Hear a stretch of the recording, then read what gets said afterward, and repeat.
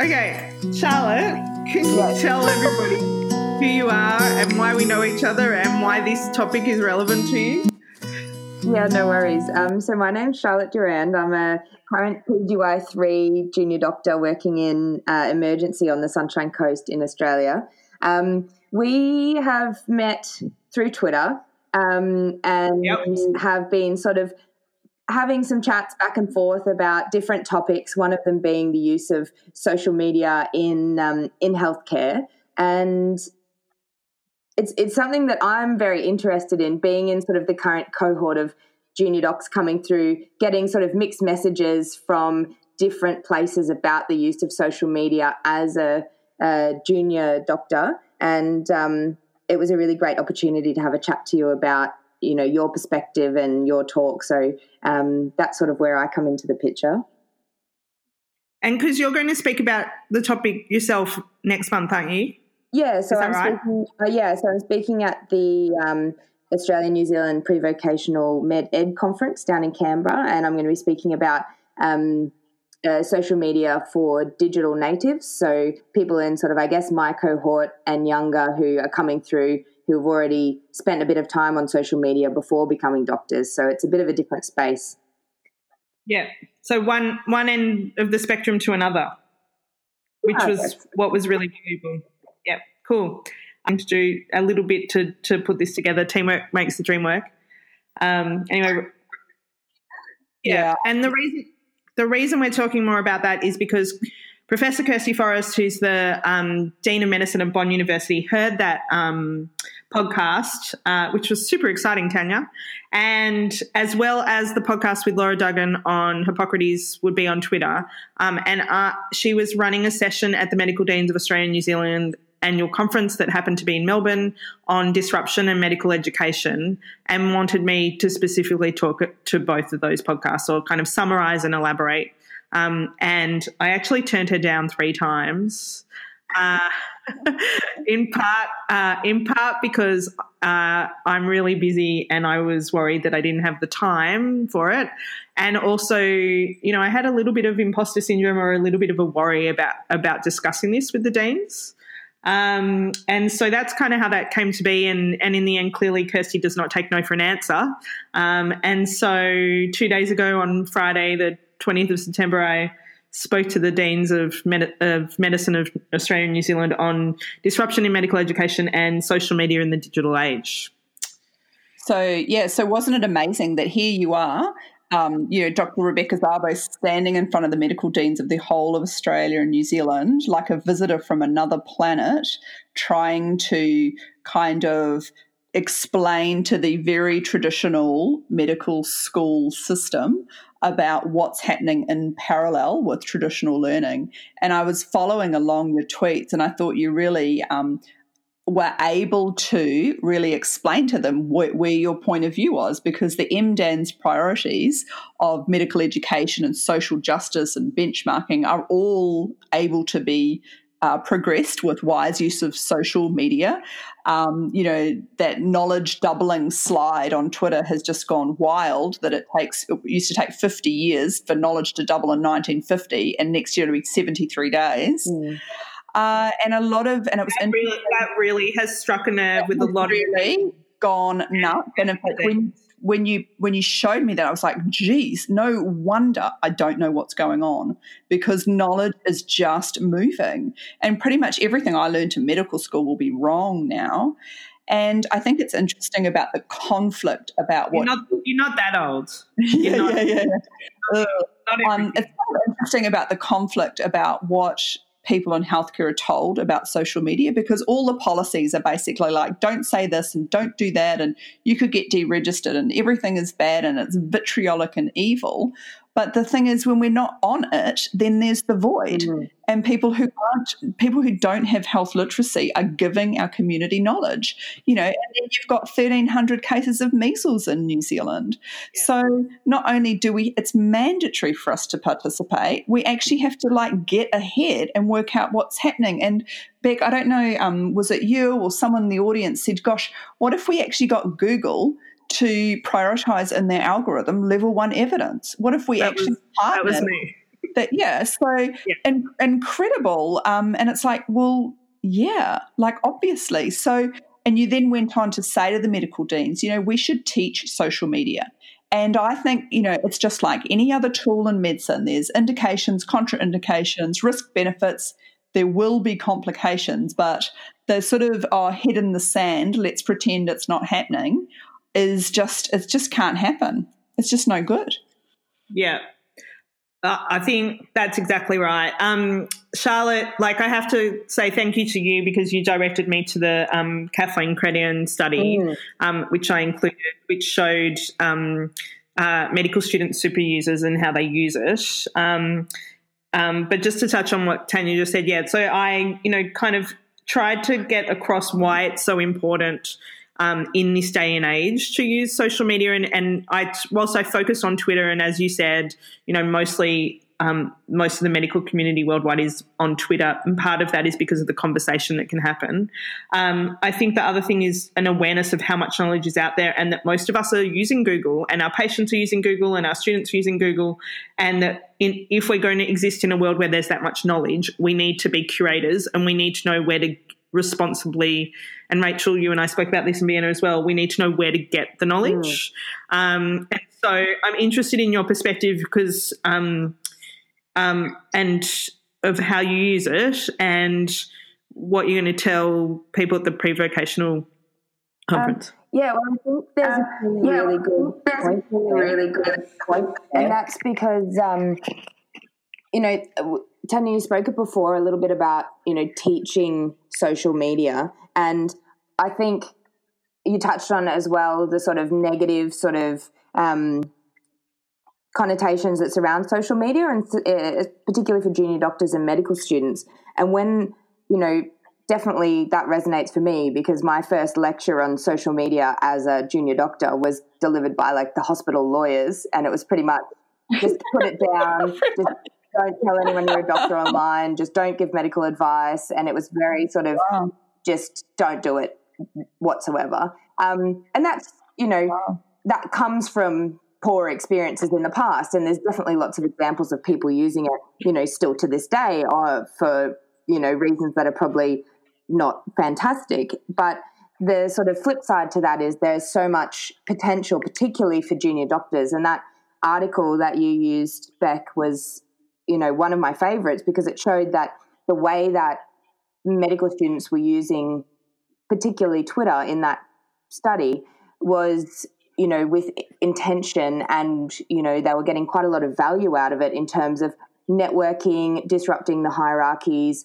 finding new sources for information. And also there was a little bit of fact checking as well. Sometimes Twitter can, end up running off on a tangent, but sometimes if you get the right sort of mix of people in the conversation, it can be, really fantastic for both learning and also sharing resources. Yeah. And Rach, that was kind of mirroring our discussion from. Yeah, I agree. There's a lot of talk about is it bad for your mental health? Well, I think for me, it just depends on your experience. For me, Twitter's great for my mental health because I happen to have surrounded myself with really smart people who are kind. And it's just like, in the olden days, there was the doctor's mess. And you would go and sit in there quietly with a cup of whatever and just kind of debrief. And although you maintain patient confidentiality, I feel the love of Twitter. And I put a tweet last night just talking about friendship and how I value my in real life friendships, but also my Twitter friendships also.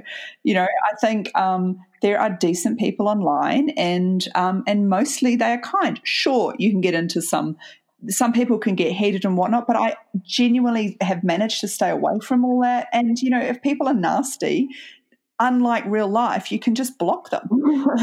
Yeah. And would it be nice if we could block the unkind people in our own lives? That's kind of one of the things I wish I could have. I think one of the other things while we're talking about friendships and mentorships is the sort of very real thing that happens where you meet someone on Twitter and then you sort of think, oh, hey, I quite like this person, and then you become friends in real life. And as an example, one of my current mentors is someone who originally I posted something on Twitter and then she commented on it and said, I think we should have coffee and chat about this. And we did. And now she's become one of my sort of most trusted, most supportive mentors in real life. And that's, sure.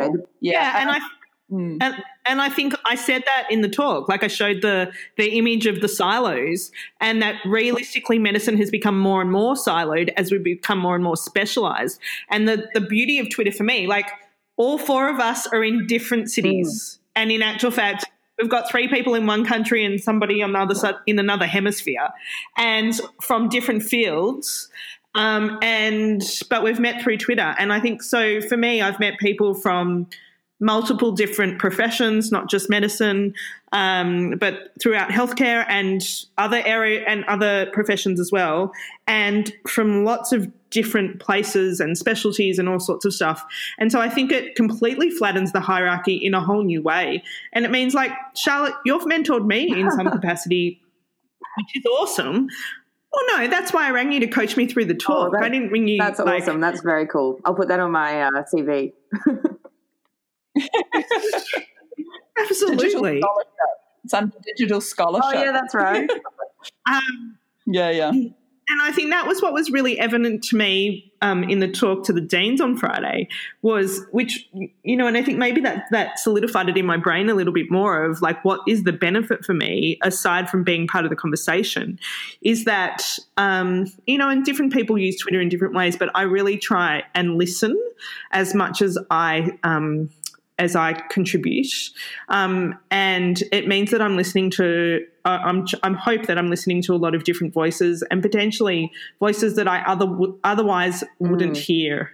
So being able to interact with, like, you as junior doctor, Rachel as a doctoral candidate on the other side of the planet, students, nurses, midwives, like, they're all people I interact with on a regular basis, but I get to participate in conversations I might not otherwise participate in. And, the opportunity to speak in front of the deans is, yes, in part because I'm on Twitter and I've interacted with Kirsty in a few different ways. But Tanya's going to hate me for sharing this story, but partly because she DM'd Kirsty about something, having no idea who Kirsty was. All she knew was that this was Kirsty Forrest, who's on Twitter, who's an anaesthetist who works at Bond University. And when I said to her afterwards, do you realise that you included me in a DM with Kirsty Forrest? She's like, yeah, isn't she great? And I went, uh-huh. And, like, you do realise she's the Dean of Medicine of Bond University. Oh, yeah. Fun story. It's true. It's one of the things we love about you, your regional naivety. But, like, being up talking to them was a little surreal. But it's also, I think, it felt like a big responsibility to get that conversation right. But I'm also very aware how privileged I am to be able to have that conversation and have the opportunity to be there. And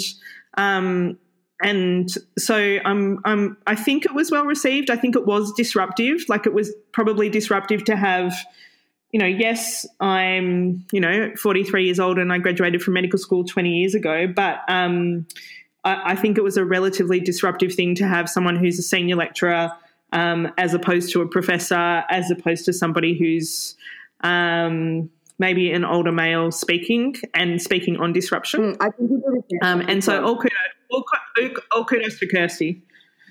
I was going to say, I think you did a fantastic job because I know that we spoke about sort of the discussion coming from you as opposed to coming from a medical student. And I think from, I guess, the juniors' perspective, you really did it justice by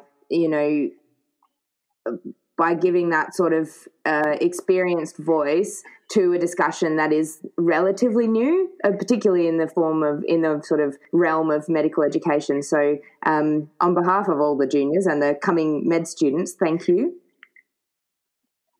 Oh, thanks. That's so nice. There were 2 student reps in the room.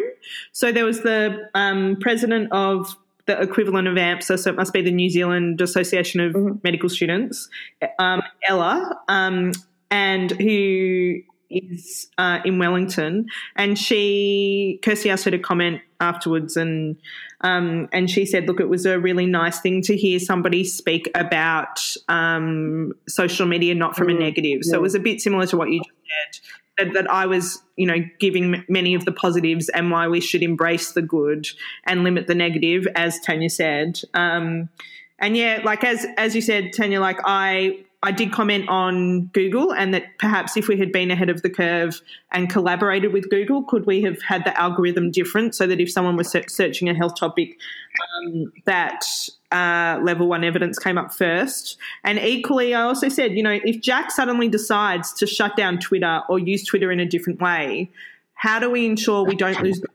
the good of Twitter? And just like Rachel said before, and Charlotte and all of us have alluded to, I think some of the mental health stuff is the good stuff of Twitter for the medical community anyway. Like, I think there's a whole lot of people on there who might be on there at 3:00 in the morning, either because of they're on night shift or like me with my insomnia, and they've got people who are somewhere in the world on there to communicate with.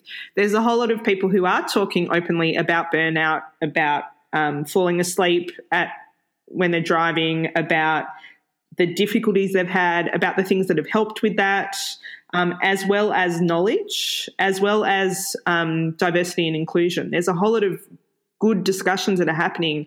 And if Twitter is suddenly shut down or behaves in a different way, what do we do next, and how do we harness that?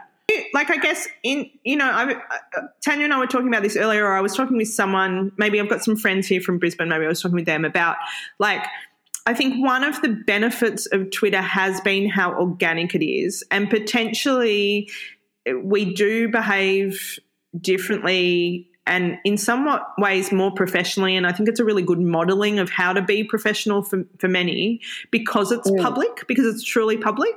So I'm a bit confused about, like, how would that work in terms of, like, should something exist just for the healthcare community? I think people would be less likely to sign up to it. Yeah, kind of. Like, whatever the next iteration is. Like, because I'm under no, like, I don't think this is going to, stay, just like you just described, Facebook changed in how it was initially used and how it's now used. Twitter will change. The world changes. And I think that's possibly one of the things that was the most scary to the deans of, this is already here, and the curriculum is still being taught around that 1950 concept of you can learn all knowledge and be the font of all knowledge, and the medical doctor is the expert with all the knowledge. And we no longer can have all that knowledge if it's changing every 73 days, which is what we said in Vienna. Like, you have to be able to go down to Google and, what you said, Rachel, which is, I love that I was able to play that audio. You need to be able to separate the wheat from the chaff, and you've got to be able to direct and, co-create with your patients and students and others. So, who can, but I think human beings don't like being told what to do, or don't kind of like being labelled and corralled into a particular area. I think Twitter has worked in many ways because it's just organic. And improve accessibility to quality information and those kind of things. Like, there's so much potential for social media to do so much good.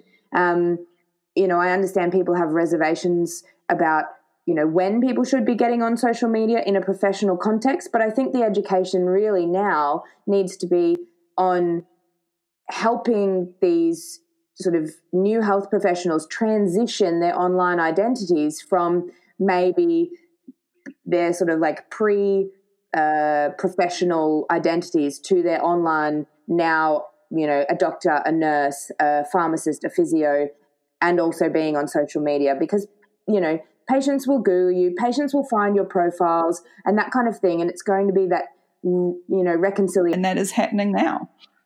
So the coolest, I think, that's a perfect example. And then there's the flip side, which is really interesting because I'm not sure how much thought I had put into this when you hear the story. So on Friday after I talked, there were lots of questions actually, and some around what you just said, and including concerns about some people saying, well, the universities have told us we're not allowed to, and what do we do? And I think that's really interesting from a group of medical deans, because no one brings in more money for a university than a medicine. And so the conversations between Chancellery and schools is an interesting one. But I get that there's fear around it, and I get that the lawyers are concerned. And we've had some conversations around that. But the question or comment that was asked was around patient confidentiality. And I said, well, I just never talk about patients. That's quite clear. That's my duty as a doctor.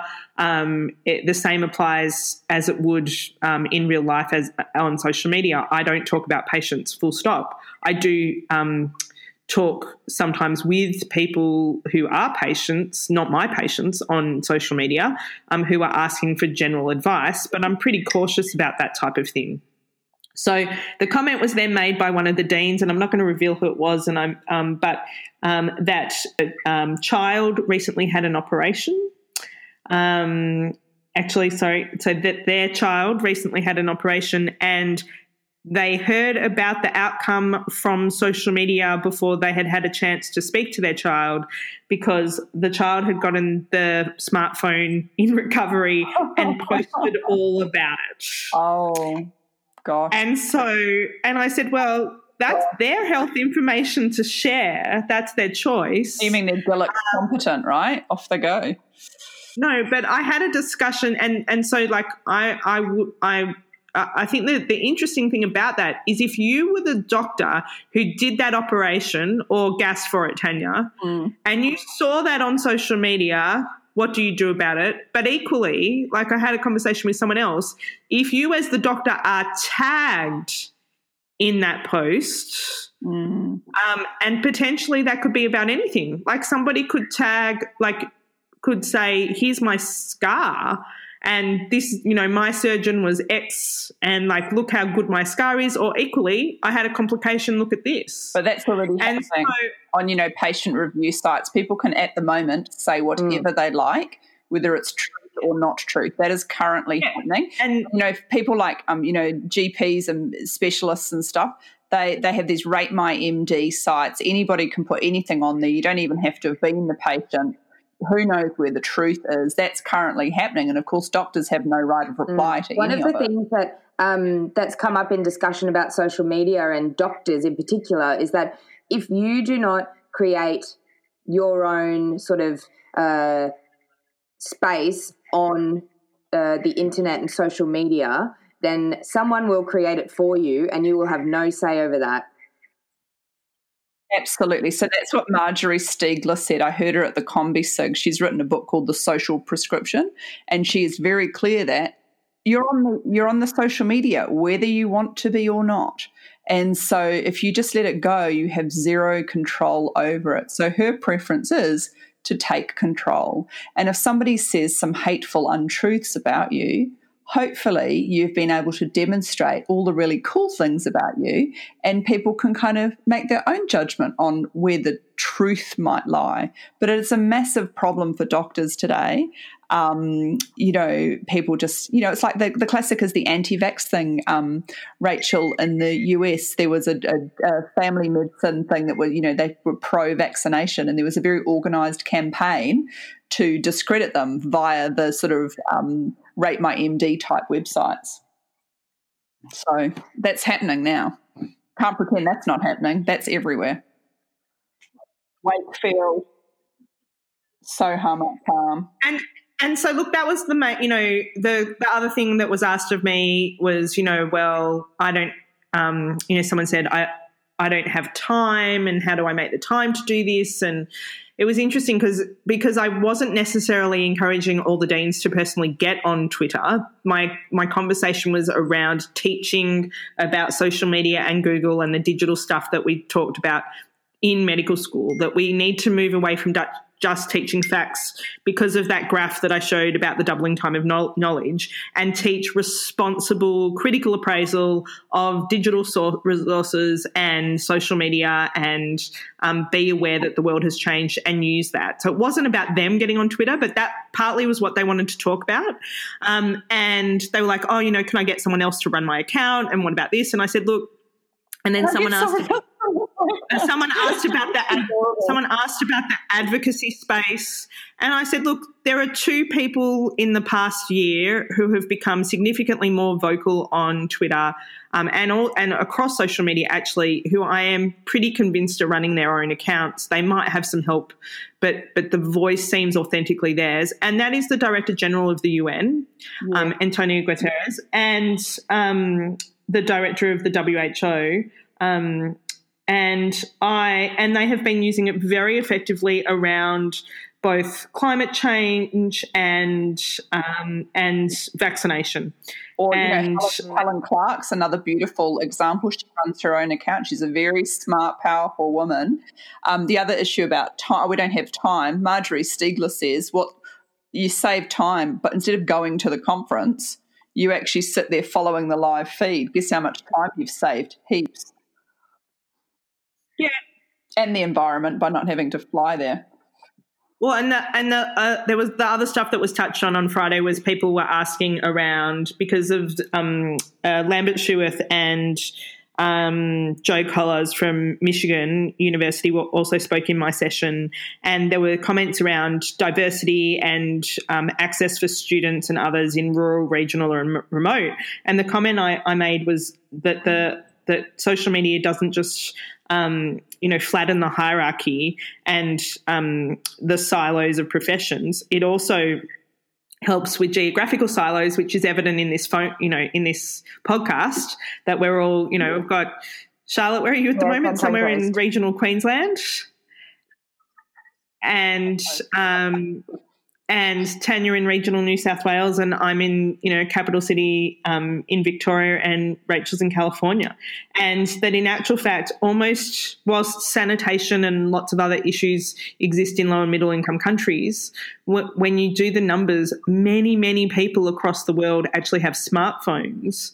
And so because these apps exist on smartphones, not just on computers, there are many people across the world engaging. And when you now look at curriculum development for those in low and middle income countries, it's really important to make sure that anything digital will work on a smartphone, not necessarily on a laptop or a computer, because that's usually what's being used because that's the most reliable and accessible.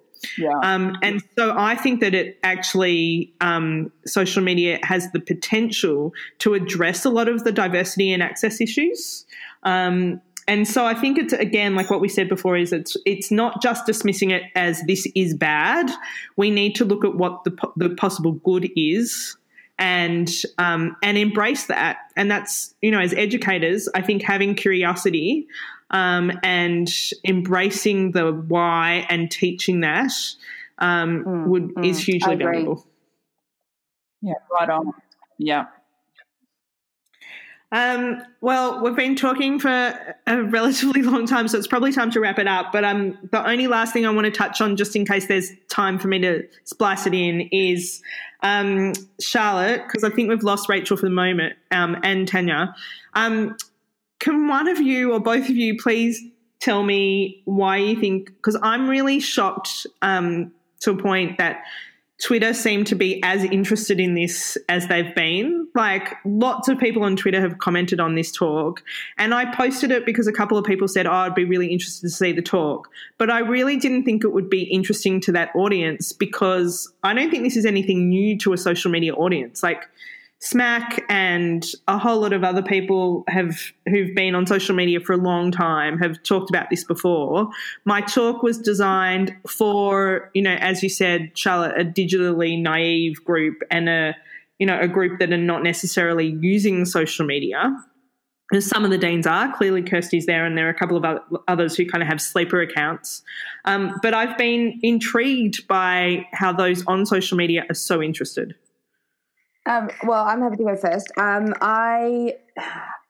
I really love the talk, obviously, coming from the perspective of someone who gets mixed messages from different groups of people about what we should and shouldn't be doing on social media. So I really liked your ability to present it in a way that was sort of quite logical, methodical, and went with the values of what are traditionally very sort of old school institutions, which is medical schools. And it really, I think, fit in the sort of that perfect balance of, you know, this is something new, this is all the cool things about it, but also this is why it fits with, you know, what we're already doing and the values and the goals. And so I thought you really did a great job of just getting that sort of perfect midpoint between being like a fanatic about Twitter and then also being sort of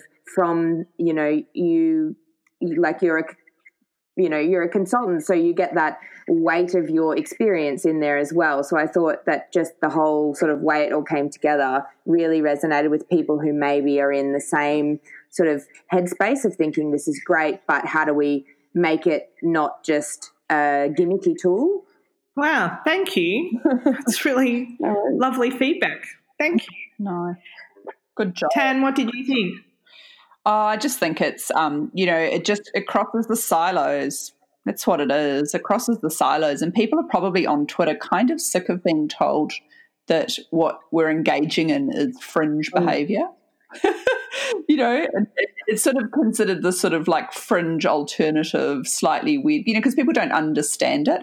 It was interesting to me. I've got a colleague organising a conference for next year, and we're talking about whether she'd have a social media speaker, and the people who are actually organising it were like, oh, we don't need to hear any more social media. We're done with it. And I thought that was such a profoundly ignorant comment, like we're done with it. I mean, medicine hasn't even started with it. We're so behind and there's so much work to do. But the feeling is that it's fringe or novel or a bit strange, going somewhere. Yeah, it's interesting. So that's why I think it hit a nerve, because we feel like, yeah, we're not fringe. We're the future, man.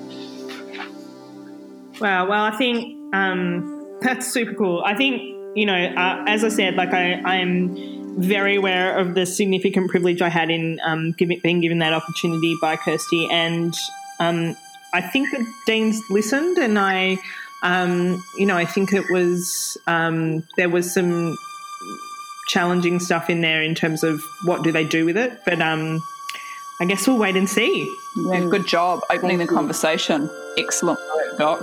Really good. Yeah. Hey, thanks, Charlotte. And I think we might have lost Rachel, but maybe she's going to reappear. But thanks, guys. Thanks, everybody. Catch you later. Bye.